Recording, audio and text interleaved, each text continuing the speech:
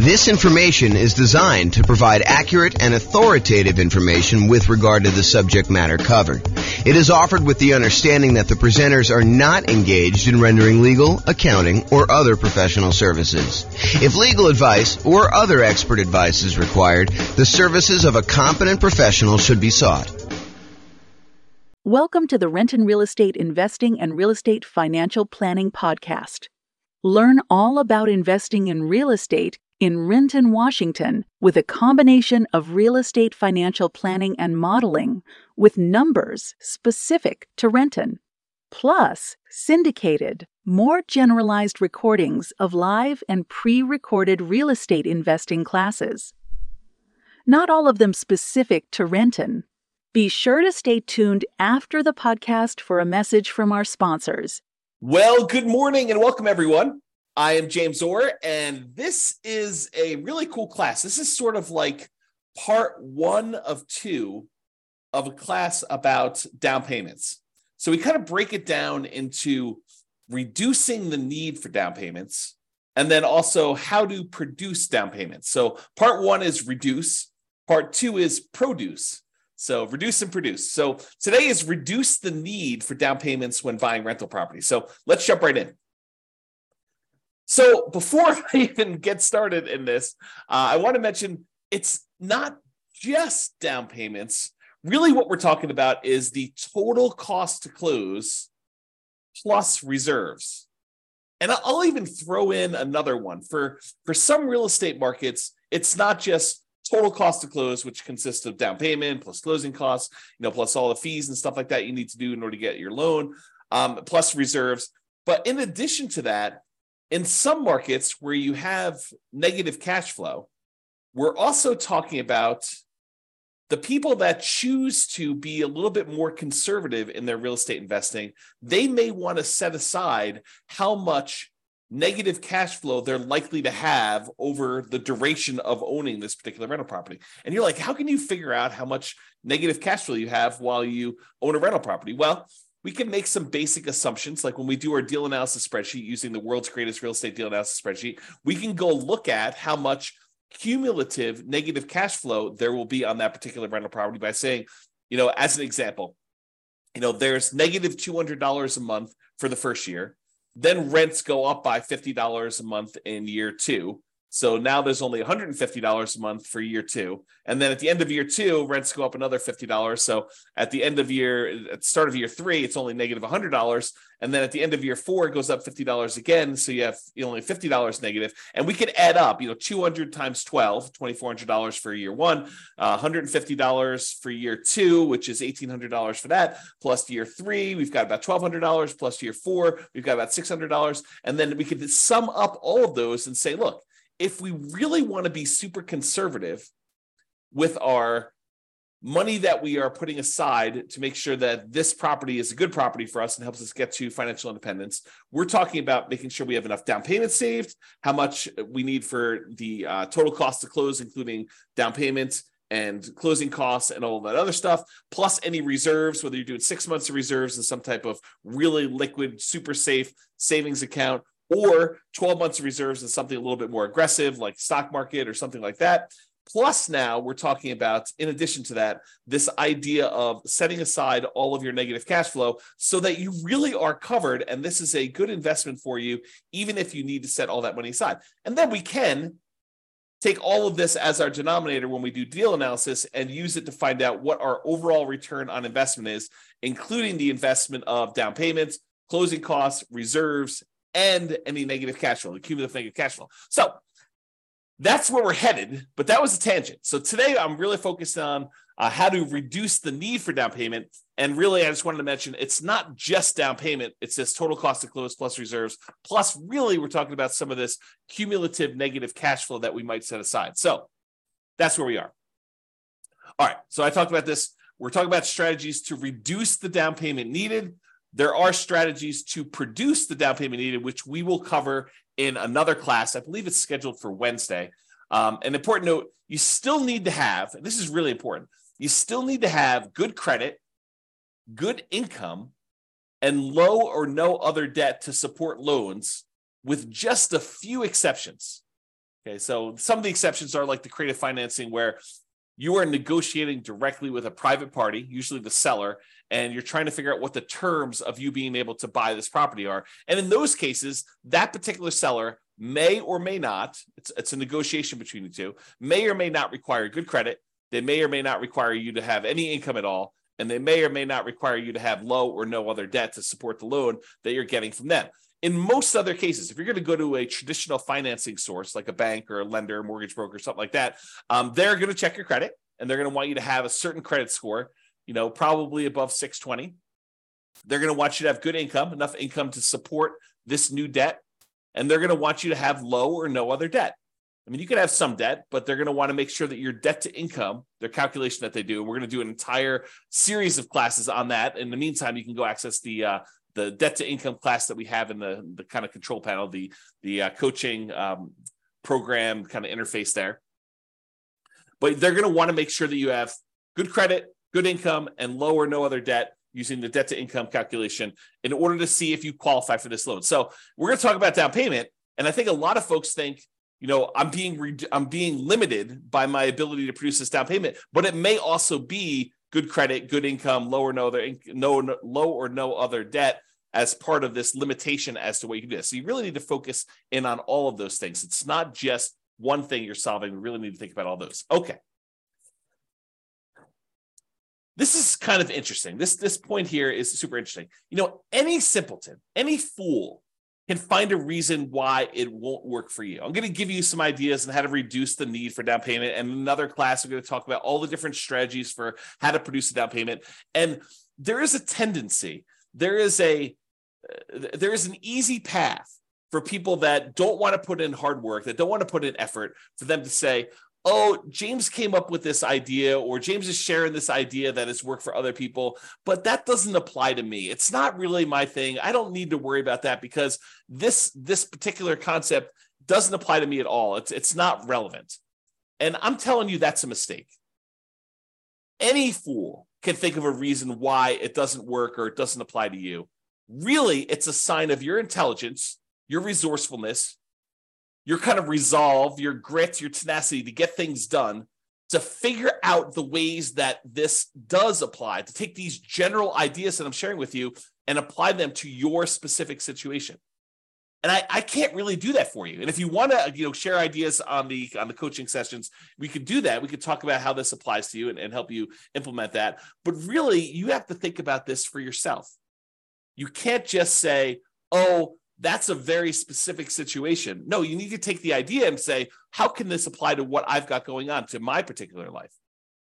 So just keep that in mind, that will it work for me is really not a question of, does the direct exact example that James used apply to me, but really, does this generalized concept, how can I make it apply to me? And maybe it's not a direct application. Maybe it's sort of like a partial application where, maybe I can't get that full benefit, but I can get this little benefit and make that work for me. Okay, so that's where we're going there. All right, so let's jump right into the reduce things. Really easy one. And this is especially helpful for nomads, people that are buying a home as an owner occupant with usually little down or nothing down, with better interest rates because it's an owner occupant loan. They're moving into the property. They're living in the property for at least a year. It's a requirement of the lender that if you get these owner occupant loans with low or nothing down and really good interest rates, that you live in the property. You're going to sign a piece of paper that says you agree to live in the property for a year. And if you don't kind of hold up your end of the agreement there, that's called loan fraud, and you can go to prison for it. So it's not something to mess with.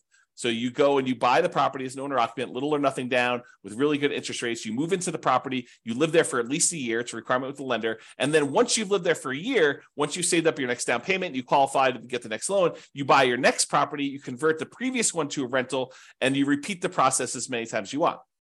So that's what nomading is, or buy and hold type real estate investor. So this is really good for that. So the hint is, how do you reduce the need for larger down payments?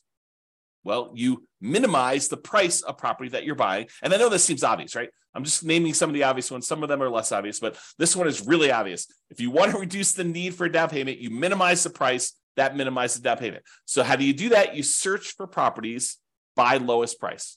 You find the property that makes sense for you, has the best characteristics for buying a rental property: really good price to rent ratio, really good long-term kind of property, low capital expenses on the horizon. And even if you did have them, they're reasonable cost type ones that would see really good, significant appreciation over time, ones that you're going to have low vacancy in. They're not, they're not kind of wacky properties that are functionally obsolete, things like that you want to look for. But you want to also find ones where if you can get the same economics, but buy it in a slightly less expensive property, and you're concerned about down payment, then maybe you should focus on that. So search for properties by lowest price. Now, here's a little carve out, a little caveat for these, and something that a lot of people don't think about. Oftentimes, when you're searching for properties by lowest price, these properties tend to have deferred maintenance. If you think about it mathematically, imagine making a list of properties from the lowest price to the highest price. And you're searching down the list, going one by one by one. You're like, okay, this is just too inexpensive. It's in a bad part of town. I'm not really interested in buying that property. It needs a lot of work. It's only one bedroom. It's kind of in a wacky area. You kind of eliminate some of the really, really, really inexpensive ones typically. And then you get to the one where it's like, oh, this is like the properties that I normally buy, but it's the lowest. It's the highest on the low price list, right? So it's one of the least expensive properties you have because it shows up toward the top of that list, but it's one that you would normally buy. Well, why is it showing up on this kind of least expensive list, kind of like really high up on the list? A lot of times the reason why the ones you come across first are the ones that have some type of deferred maintenance.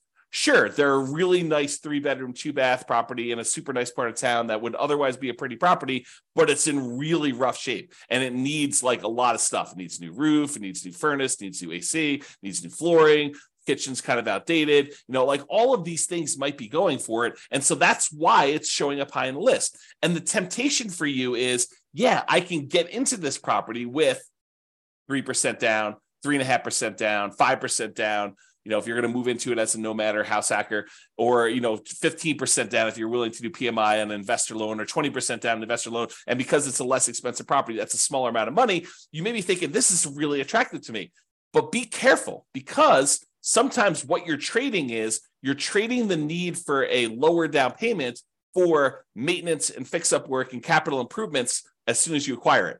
So you're trading one problem for another. You may come in really, really light with the amount you need for down payment, but then you're coming in with the need for $5,000, $10,000, $15,000, $20,000, $50,000, $75,000, $100,000 in all of these improvements and updates that you need to make on this property, and you cannot finance that, or it's harder to finance that, because there are some loans where you can finance the fix-up cost, but it's much trickier to do. Okay?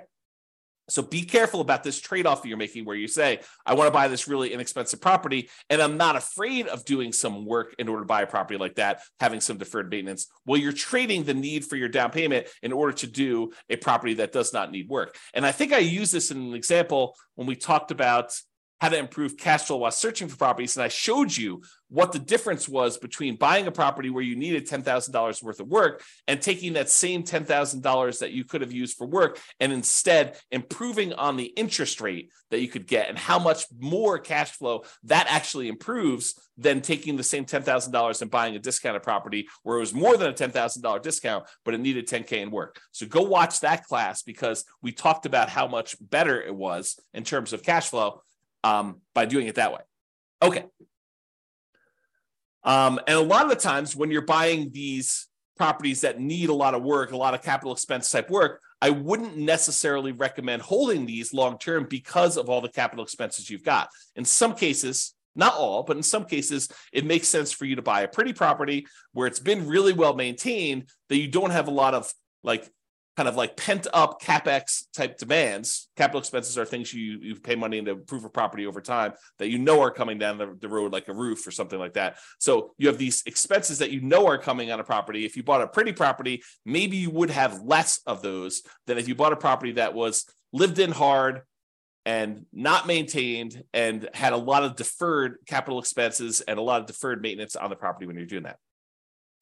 Now that I've said all that, if you are using a strategy like buying the property and then offering it to a tenant buyer on a lease option or a lease purchase. They're going to lease the property from you with the intention of buying it from you in a year or 2 or 3, or they're going to lease the property and they're going to use a purchase contract from you in a year or 2 or 3, and you're actually going to sell the property before you have all of these capital expenses come due, then I hesitantly and reluctantly approve of that particular strategy for the situations where you have a lot of deferred maintenance coming down the pipeline. But you could just as easily get caught in that, right? Like you could say, hey, my roof is going to be due in 8 years. And so as long as I get into this property and I use a lease option with a tenant buyer on the way out, a tenant buyer is a tenant who's going to buy the property from you. Tenant buyer on a lease option or rent to own is another way of saying that. But if they're going to come in there, they're going to buy it from me in 1, 2, 3 years, 4 years. But what happens if you get someone in there and it takes them 3 years for them to say, I'm going to buy it, I'm going to buy it, I'm going to buy it. And at the end of 3 years, all of a sudden they say, we got divorced. We were going to buy this property, but we're no longer together. I don't need a house like this. It has bad memories or it's too big for me. I'm not going to buy it. And you say, no problem. I'll go find another tenant buyer and I'll put another tenant buyer in there. And they do the same thing. They're in there for 3 years. And next thing you know, you're up against your deadline of replacing this roof if they don't buy. And maybe the second group doesn't buy because you could have bad luck. You could have a tenant buyer go in there and they have every intention. They look like they're going to close tomorrow, but tomorrow turns into a year and the year turns into 2 years and that turns into 3 years. And then they're divorced or no longer wanting it. Their kids move out. They have more kids. They need a bigger house. They need a smaller house. They get transferred for their job. All these things happen that are sort of outside your control. They end up not buying. And the same thing happens on the second set, which is just the way things work. It's not bad luck necessarily. It's just you had a group that you thought was going to buy, they didn't. You had a second group you thought they were going to buy, they didn't. Next thing you know, you're at your 8-year point and you've got to actually fix a roof on that property. And you were not expecting that. You were not expecting a $10,000, $15,000 roof on a property. Okay, so just be aware of that. It might be easier to find tenant buyers with 5% down in that second quartile property anyway. So if you're thinking about, hey, look, I really want to buy these super inexpensive properties in order to save on down payment, it may actually be easier for you to find people more in the meat of the market, in the middle of the market. If you think of the market sort of as a bell curve, there's these really inexpensive properties, and there's very few of those. But as you get more toward the median, the number kind of increases until you get to this middle point, the median point of prices on there. And this is the number of those that exist. There's a lot more in the meat of the market. And then it kind of starts tapering off where you have fewer and fewer and fewer really expensive properties. And so you get to the point where it's really low down here for the most expensive properties. The $200 million properties in your marketplace, there's not a lot of those. And there's not a lot of those $10,000 properties in your marketplace either, right? And so you have this sort of curve where it comes up and the meat of the market's in this middle. It may be easier for you to find people in that kind of meat of the market where they need that median type house, plus or minus a little bit, kind of maybe a little bit over the median or a little bit under the median, but sort of in that, what I like to refer to as the second quartile is kind of the ideal spot. And I'll show you that here in a second when we go over Gary Keller's Millionaire Real Estate Investor book. On the next slide, I'll show you kind of like why you may want to be in this little area here, but maybe you find more tenant buyers there who have that 5% option fee to be able to give you when they move into the property as a tenant buyer with a lease option or lease purchase or whatever you structured as. That way you have enough down payment to go buy your next property. So maybe you're buying the property, you're moving in, you're putting 3% down, 3.5% down, 5% down. You're living there for a year, and then you're offering it to a tenant buyer or on a lease option or lease purchase. And if the tenant buyer who's moving into the property you're about to move out of gives you 5% down on that one, well, now you have 5% that if you're buying a similar price property to what they just gave you 5% down on, you have the down payment you need in order to buy the next one completely. So that could be a strategy for you to actually produce the down payment, which we'll talk about in the next class. Okay. All right. So let's talk about this graphic from Gary Keller's Millionaire Real Estate Investor book. Which is a phenomenal book if you haven't read it. It's usually called the Blue Book. If you look behind me, you can probably see it on my bookshelf, although I think it's where my head is. Yeah, it's on that middle shelf right behind where my head is. So if I tilt my head, I get really active. You can kind of see it on there. But yeah, so this is totally worth reading. A Millionaire Real Estate Investor by Gary Keller. Super fascinating book for real estate investing. And in that book, he has this image. And I'll just kind of walk you through what this image is telling you. But it's basically expressing where are the best deals? If you think about it in terms of low-end prices or high-end prices, like where are the best deals in a marketplace? And so he breaks it down into 4 different characteristics or 4 different kind of like ways to think about properties. He talks about cash flow, how much the properties typically cash flow, how much hassle is involved. Certain properties, they require more work, less hassle. Appreciation, the tendency for property values to go up over time. Which ones are you likely to see the best appreciation for? And then liquidity. What if you need to get into a property, or what if you need to get out of a property? How liquid is it for doing that? And then he has down here, low-end properties, high-end properties, and average properties. So this is sort of price. And then for each one of these characteristics, the cash flow, the hassle factor, the appreciation factor, the liquidity factor, this is where they have low. So like low cash flow or high cash flow, or hassle, low hassle or high hassle. And so it's low down here, medium or high. And so if you think about it, let's look at the cash flow line. It says dashed line here. So on the low end properties, those tend to have the best cash flow. They tend to have the highest cash flow. And then as the price goes up, when you get about to the average properties, they tend to have in this sort of medium cash flow. And then over kind of as they get into the higher end properties, the cash flow dips off a little bit. So it gets to be, I'd call this medium low. It's not all the way in the low end, but it's definitely not in the medium area anymore. And so you kind of have this cash flow curve sort of decline as prices go from low to high. So the low ones have the highest cash flow. The high end ones have this kind of like medium to low-ish cash flow. Now, as far as hassle goes, the low end properties have like a medium plus hassle factor. And then once you get down to the average price properties, it has what I would consider to be a low hassle factor, the lowest of all of them. And then as you get up into higher end properties, the hassle factor increases until it gets up to medium plus again. So as far as hassle goes, the best deals are sort of in that medium range, the lowest hassle that you've got there. Now, in terms of appreciation, the low end properties have like this low to medium, probably a little bit more on the low side.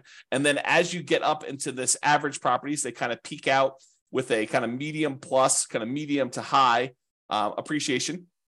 And then as you get to more expensive properties, they drop back down to a full right in the middle of median. So, or medium. So basically you have this appreciation where on the low end, they tend not to appreciate as much. In the average, they tend to appreciate the most. And on the high end, they sort of like appreciate, but they don't appreciate quite as much as the average goes. And then finally, liquidity. Liquidity on the low end of properties, like the least expensive properties, has really low liquidity. It's hard to get in and out of those. When you get to the average properties, those are the ones that sell and are bought the most. And so that is the highest liquidity. And then as you get into this really high end, most expensive market, it goes back down to low. So if you look at kind of like where all of these curves, the cash flow, the hassle, the appreciation, liquidity, where are those where they're the best of all four of them? You can see that the great deals tend to be in this, like not the very, very low end, but not quite average. So there's sort of like between the cheapest stuff and the middlemost or average type properties, what I would refer to as the second quartile, not the very, very low end, but not sort of above median or average, if you kind of think of it that way. So this sort of like spot where it's like not quite the cheapest stuff, but not there. So sort of like the second quartile. If you imagine you priced all the properties and you had them into four groups, you have the halfway point, kind of the median, and then the halfway of the bottom half, the kind of like cheapest properties. There, if you divided that in half again, it's the second quarter. The second part of all that there is where they are. And you have good deals sort of like right in the average. So somewhere between great deals, this is kind of like start of the second quartile, all the way through to the middle point of that is where the good deals are. So you can kind of get a feel of where you want to be, according to Gary Keller in his book, Millionaire Real Estate Investor, where these ideal deals are. And you may find in your marketplace, they're slightly different than this, but I think overall, you'll find this to be a really good thinking tool as to where you may want to invest.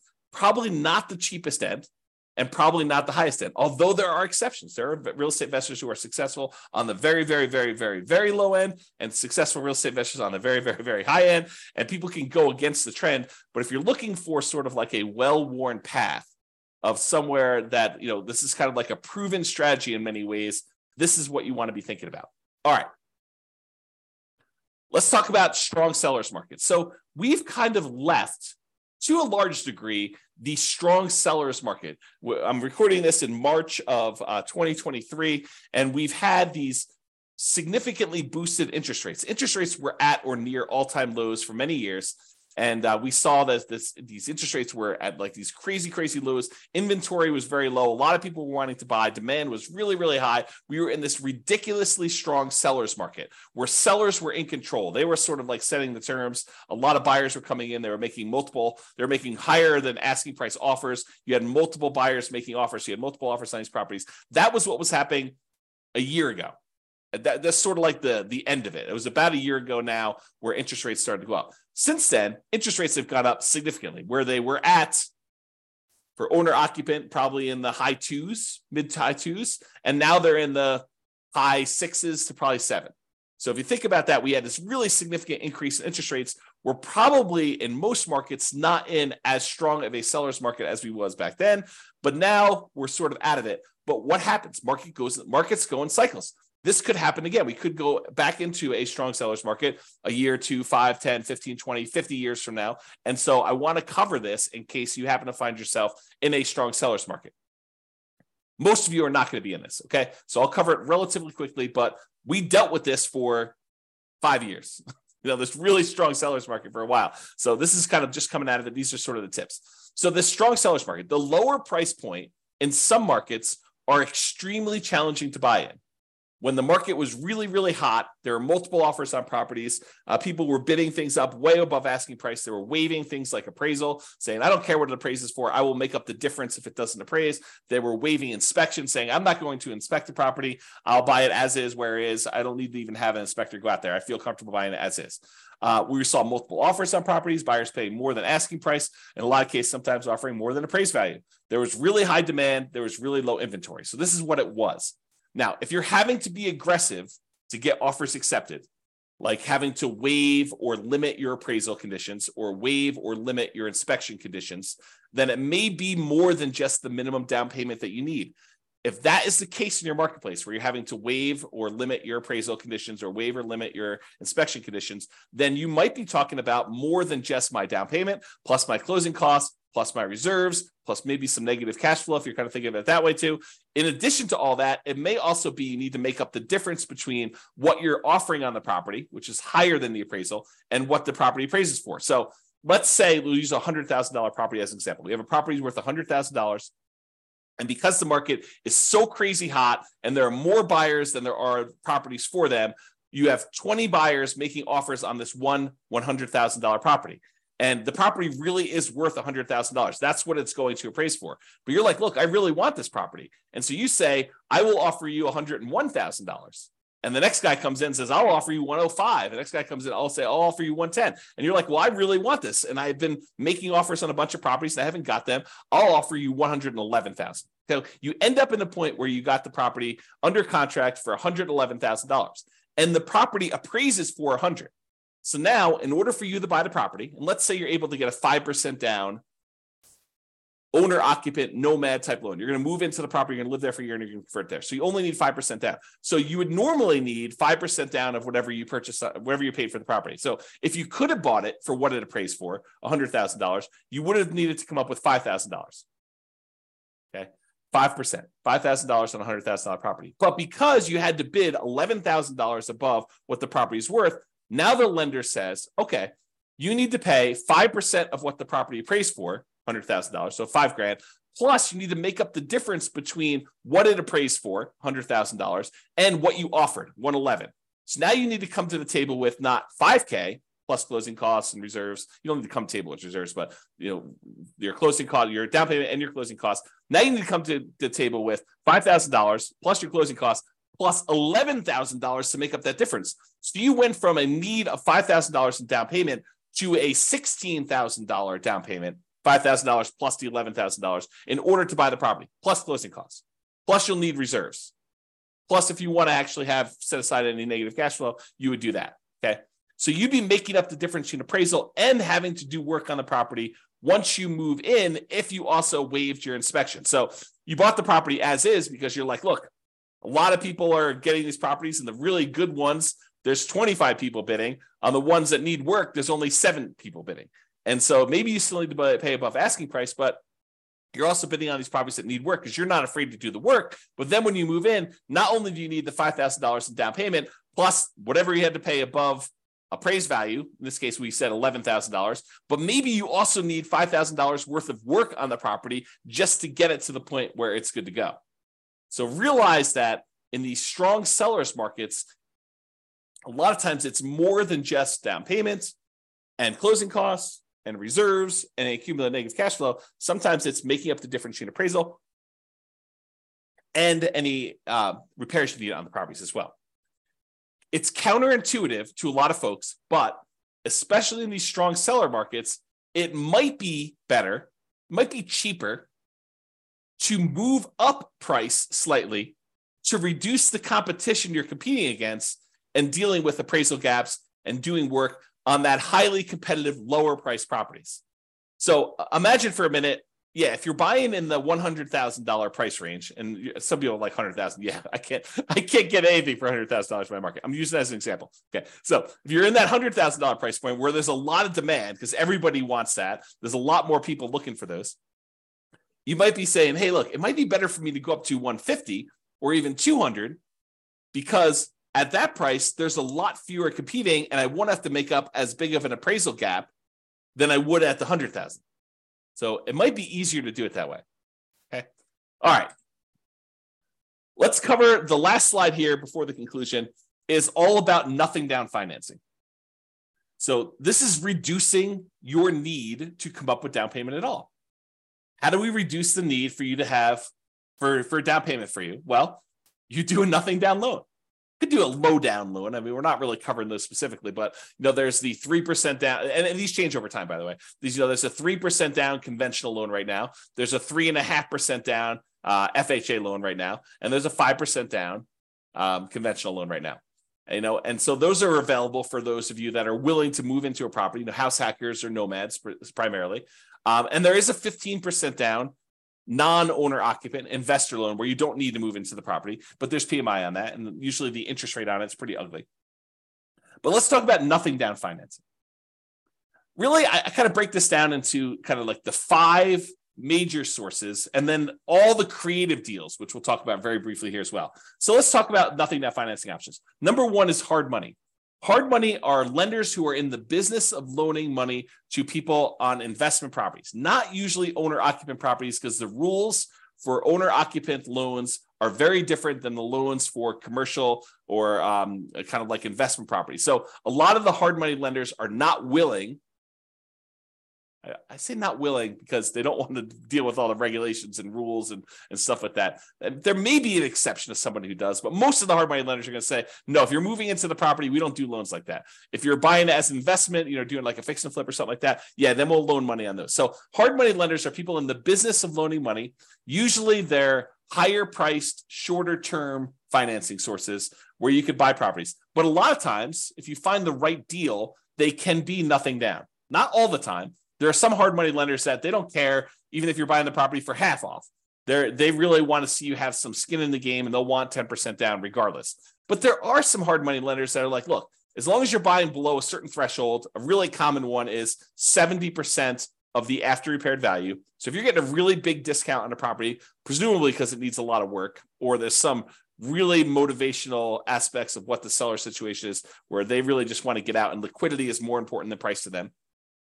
But if you're able to come in there with a hard money loan, you're able to buy the property, buy it for 70% of the after repaired value. Some hard money lenders will go in there and loan you 100% of your purchase price because they feel protected that if for some reason you fail to do the fix up or don't do what you're supposed to do, they can foreclose, get the property back, and they feel comfortable being able to make their money with a big enough discount that's 70% of the after repaired value. They can go in there and have their contractors finish the job or sell to another investor and get their money out of there doing that. So usually it's somewhere in that 70% range. Sometimes it's 65, sometimes it's 60. In some rare cases, it could be 75 or, really, really rare cases, you might find someone willing to go to 80. Most of the time, though, it's going to be in that 70% range. And it might be very hard for you to find someone willing to go higher than that. Again, it's not non-owner occupant loans. You usually can't buy these properties to move into.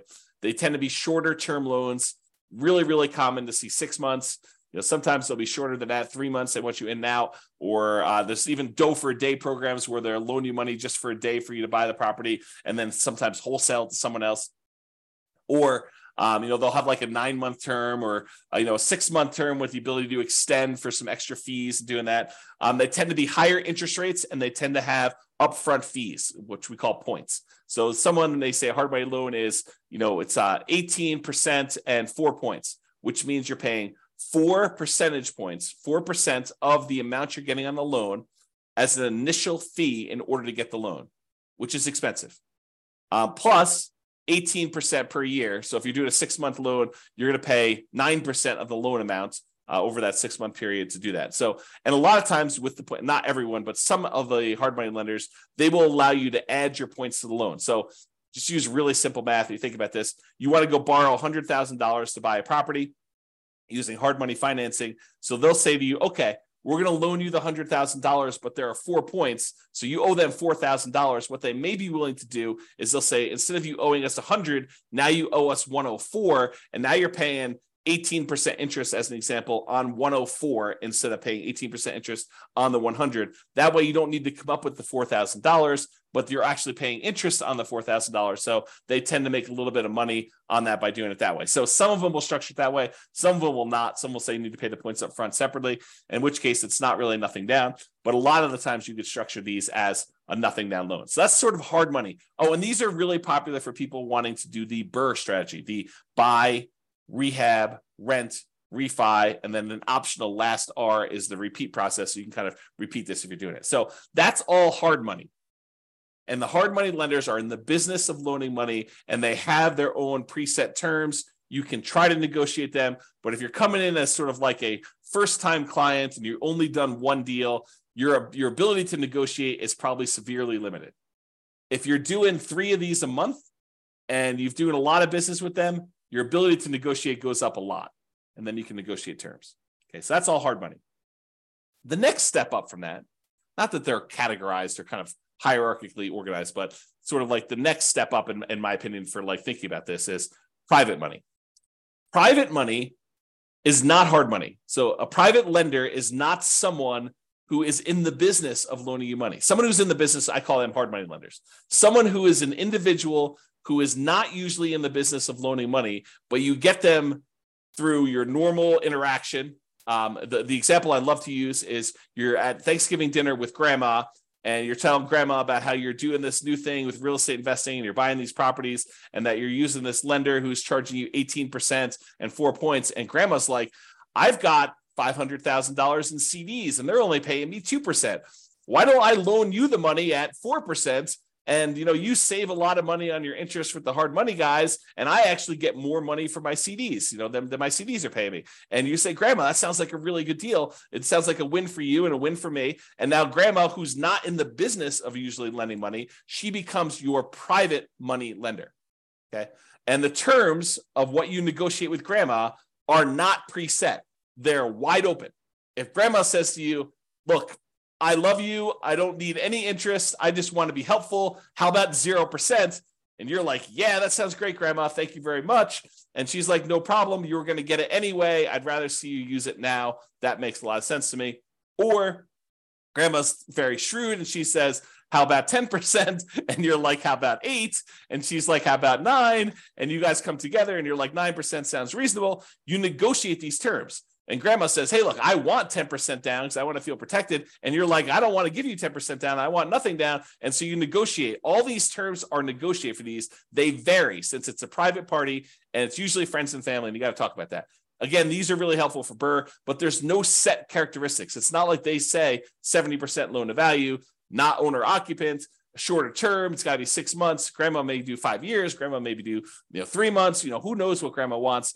And it could be a higher interest rate, could be a lower interest rate. It really all depends. So that's kind of private money. The next one is USDA. The U.S. Department of Agriculture has a special loan program for helping people buy properties in rural areas. You're not going to be able to buy this in your major cities, but like if you are willing to drive 30 minutes into work, and a lot of times within a 30-minute drive, maybe a little bit longer in some cities than others, you can find these rural areas where the population's a little bit smaller. It's sort of like all the little towns on the outskirts of these big towns. You can find those, and you can find out exactly if they qualify by going to the USDA website. They have an eligibility map where you can type in addresses and it tells you if it's in a USDA eligible zone. but it has to be a rural property as defined by the USDA in these eligibility areas. And you have to own or occupy the property, and that is a nothing down loan. You can buy a property with 0% down if you're willing to live in these rural areas, and there's some income qualification. You can't make too much, and you can't make too little, not be able to qualify. So it's a sweet spot of you can't make too little where you can't qualify for the loan, but you can't make too much where you make too much money in order to buy the property. So it's sort of like you're constrained as your income as well. But it is a nothing down loan program for buying rural properties, okay? And that is an owner-occupant loan. Then the VA loan is another loan. That's a Veterans Administration loan. And this is for our veterans. If you served in the military, a lot of times you'll have eligibility to do this. There are some exceptions where you can get eligibility where you did not directly serve in the military, but go call your lender and find out what the requirements are. Or I do have a whole class on VA loans. It's like a 2-hour class on that. You can probably access that too. But you must have VA benefits and you must own or occupy, live in the property in order to qualify for the VA loan. And that is also nothing down. An interesting thing about the VA loan is that it can also be used to buy multifamily properties. So you could buy a single family home with, a USDA loan or a VA loan, but a VA loan, you could also buy a duplex where you live in one of the 2 units, a triplex where you live in one of the 3 units, or a fourplex where you live in one of the 4 units. If it's more than 4 units, you change your financing completely, and a VA loan will not work for you buying a 5-unit or above type of property. Those are commercial loans, and it changes the financing for those changes considerably. Okay, so we talked about hard money, talked about private money, talked about the USDA for rural properties, another nothing down loan program. We talked about the VA loan for people that have veteran benefits, VA eligibility, and that's a nothing down loan, which you could also use for single family homes, duplexes, triplexes, and fourplexes. And then finally, in some markets, not all markets, but in some markets, your local banks may have their own custom nothing down loan programs. And so you may want to just check with those to find out if there's anything special going on with your local banks and then buying that. Okay, so those are sort of like the nothing down financing. Plus, in addition to all of these, there are all the creative deal financing type structuring, like buying a property subject to the existing mortgage, where the seller agrees to deed you ownership of the property. The deed signifies ownership. So by deeding you ownership of the property, they're saying that you are now the owner of the property by signing a deed saying you own it. And they're leaving their existing loan in place, which imagine they owe very close to the full value of the property. And they're just like, look, I can't make the mortgage payments anymore. How about you make the mortgage payments? I'll deed you ownership of the property and you make payments on this underlying loan. That may be beneficial to them if otherwise they would be foreclosed on. And it might be beneficial to you. You're able to acquire a property, maybe even with very low interest rates compared to what the interest rates are today. And then you start making payments on that existing loan. That's called subject to. Wrapping is where the seller has an existing loan on the property and they are wrapping the loan such that you make payments to them. And if you don't pay, they can foreclose and get the property back if you're doing it that way. So wrap financing is sort of like a variation on subject to. It's not exactly, but it's a way to think about it. And then owner financing, when the seller owns the property free and clear, they do not have a mortgage on it. They can say to you, hey, how about I act as the bank? I will sell you the property and I'll pretend that I am the lender on the property. You pay me a amount plus interest on the property as if I was acting as the lender too. And so that's owner financing. And so all the terms for owner financing are negotiated directly with sellers, sort of like that private money one where you're dealing with a private party and all the terms are up for negotiation. How much down, your credit score requirements, your debt to income requirements, how much you're able to borrow. Like all of the terms are completely negotiable when we talk about that owner financing. Or in some cases, you have a seller who is saying, hey, look, I'm willing to lease you the property and I'll give you the right to buy it from me. We talked about this before where we offered that to a tenant buyer. A lease option or a lease purchase, kind of like our general way of describing this is rent to own. But sometimes you may want to acquire a property on a rent to own because sometimes it's very low down.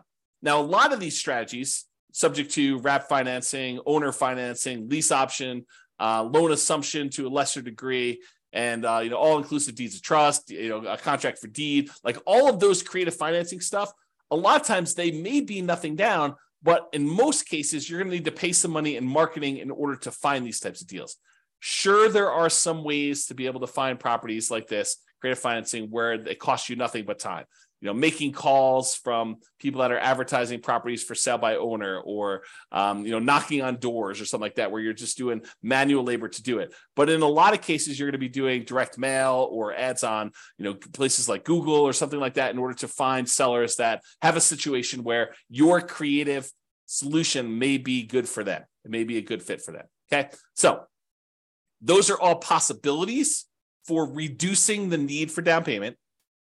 Creative deals, they're flexible. I mean, they could be you need down payment, or they could be you don't need down payment. But those are sort of like the list of nothing down financing, hard money, private money, USDA, VA, local banks, and all the creative stuff subject to wrap financing, owner financing, lease option. You kind of get the idea, all of those in there. So in conclusion, it's not just about down payment, but really we've been talking about the total cost to close. Your down payment plus your closing costs plus anything else you need there, and reserves, because it would be imprudent. I'm going to use stronger language here, okay? It would be stupid for you to invest in real estate without reserves, okay? Strong language. So total cost to close, down payment, closing costs, plus reserves. And if you're in a market where you have some negative cash flow, maybe setting aside all or some of your expected negative cash flow to be prudent, to be prepared for something that is coming. Now, if it doesn't happen that way, if rents go up a lot more than you thought, or you have a lease option tenant buyer come in and give you a much larger option fee or something like that, that offsets some of that negative cash flow, maybe you don't need to worry about it. But it would be a good idea for you to start thinking about some of the negative cash flow and setting some of that aside. Okay, so it's not just about down payment. And in conclusion, any fool can say that this doesn't apply to them, but you should think about, as an intelligent person who is resilient, who has resolve, who has grit, who wants to make this a success and wants to apply this to themselves, you should figure out how it does apply to you. How can you change what I said so that it is applicable to your specific situation? And for down payments, today we really focused on reducing the need for down payments. In the next class, which I believe is going to be on Wednesday, there's a class between these two, but I believe the one on Wednesday, we were talking about how to produce down payments. So I've got a whole separate list of 8 or 9 things for how you generate down payments in order to be able to acquire properties. So now we talked about reducing the need for down payments as much as we can. Now we're talking about how to produce them, and then utilizing the strategy or strategies that make sense for you and your goals.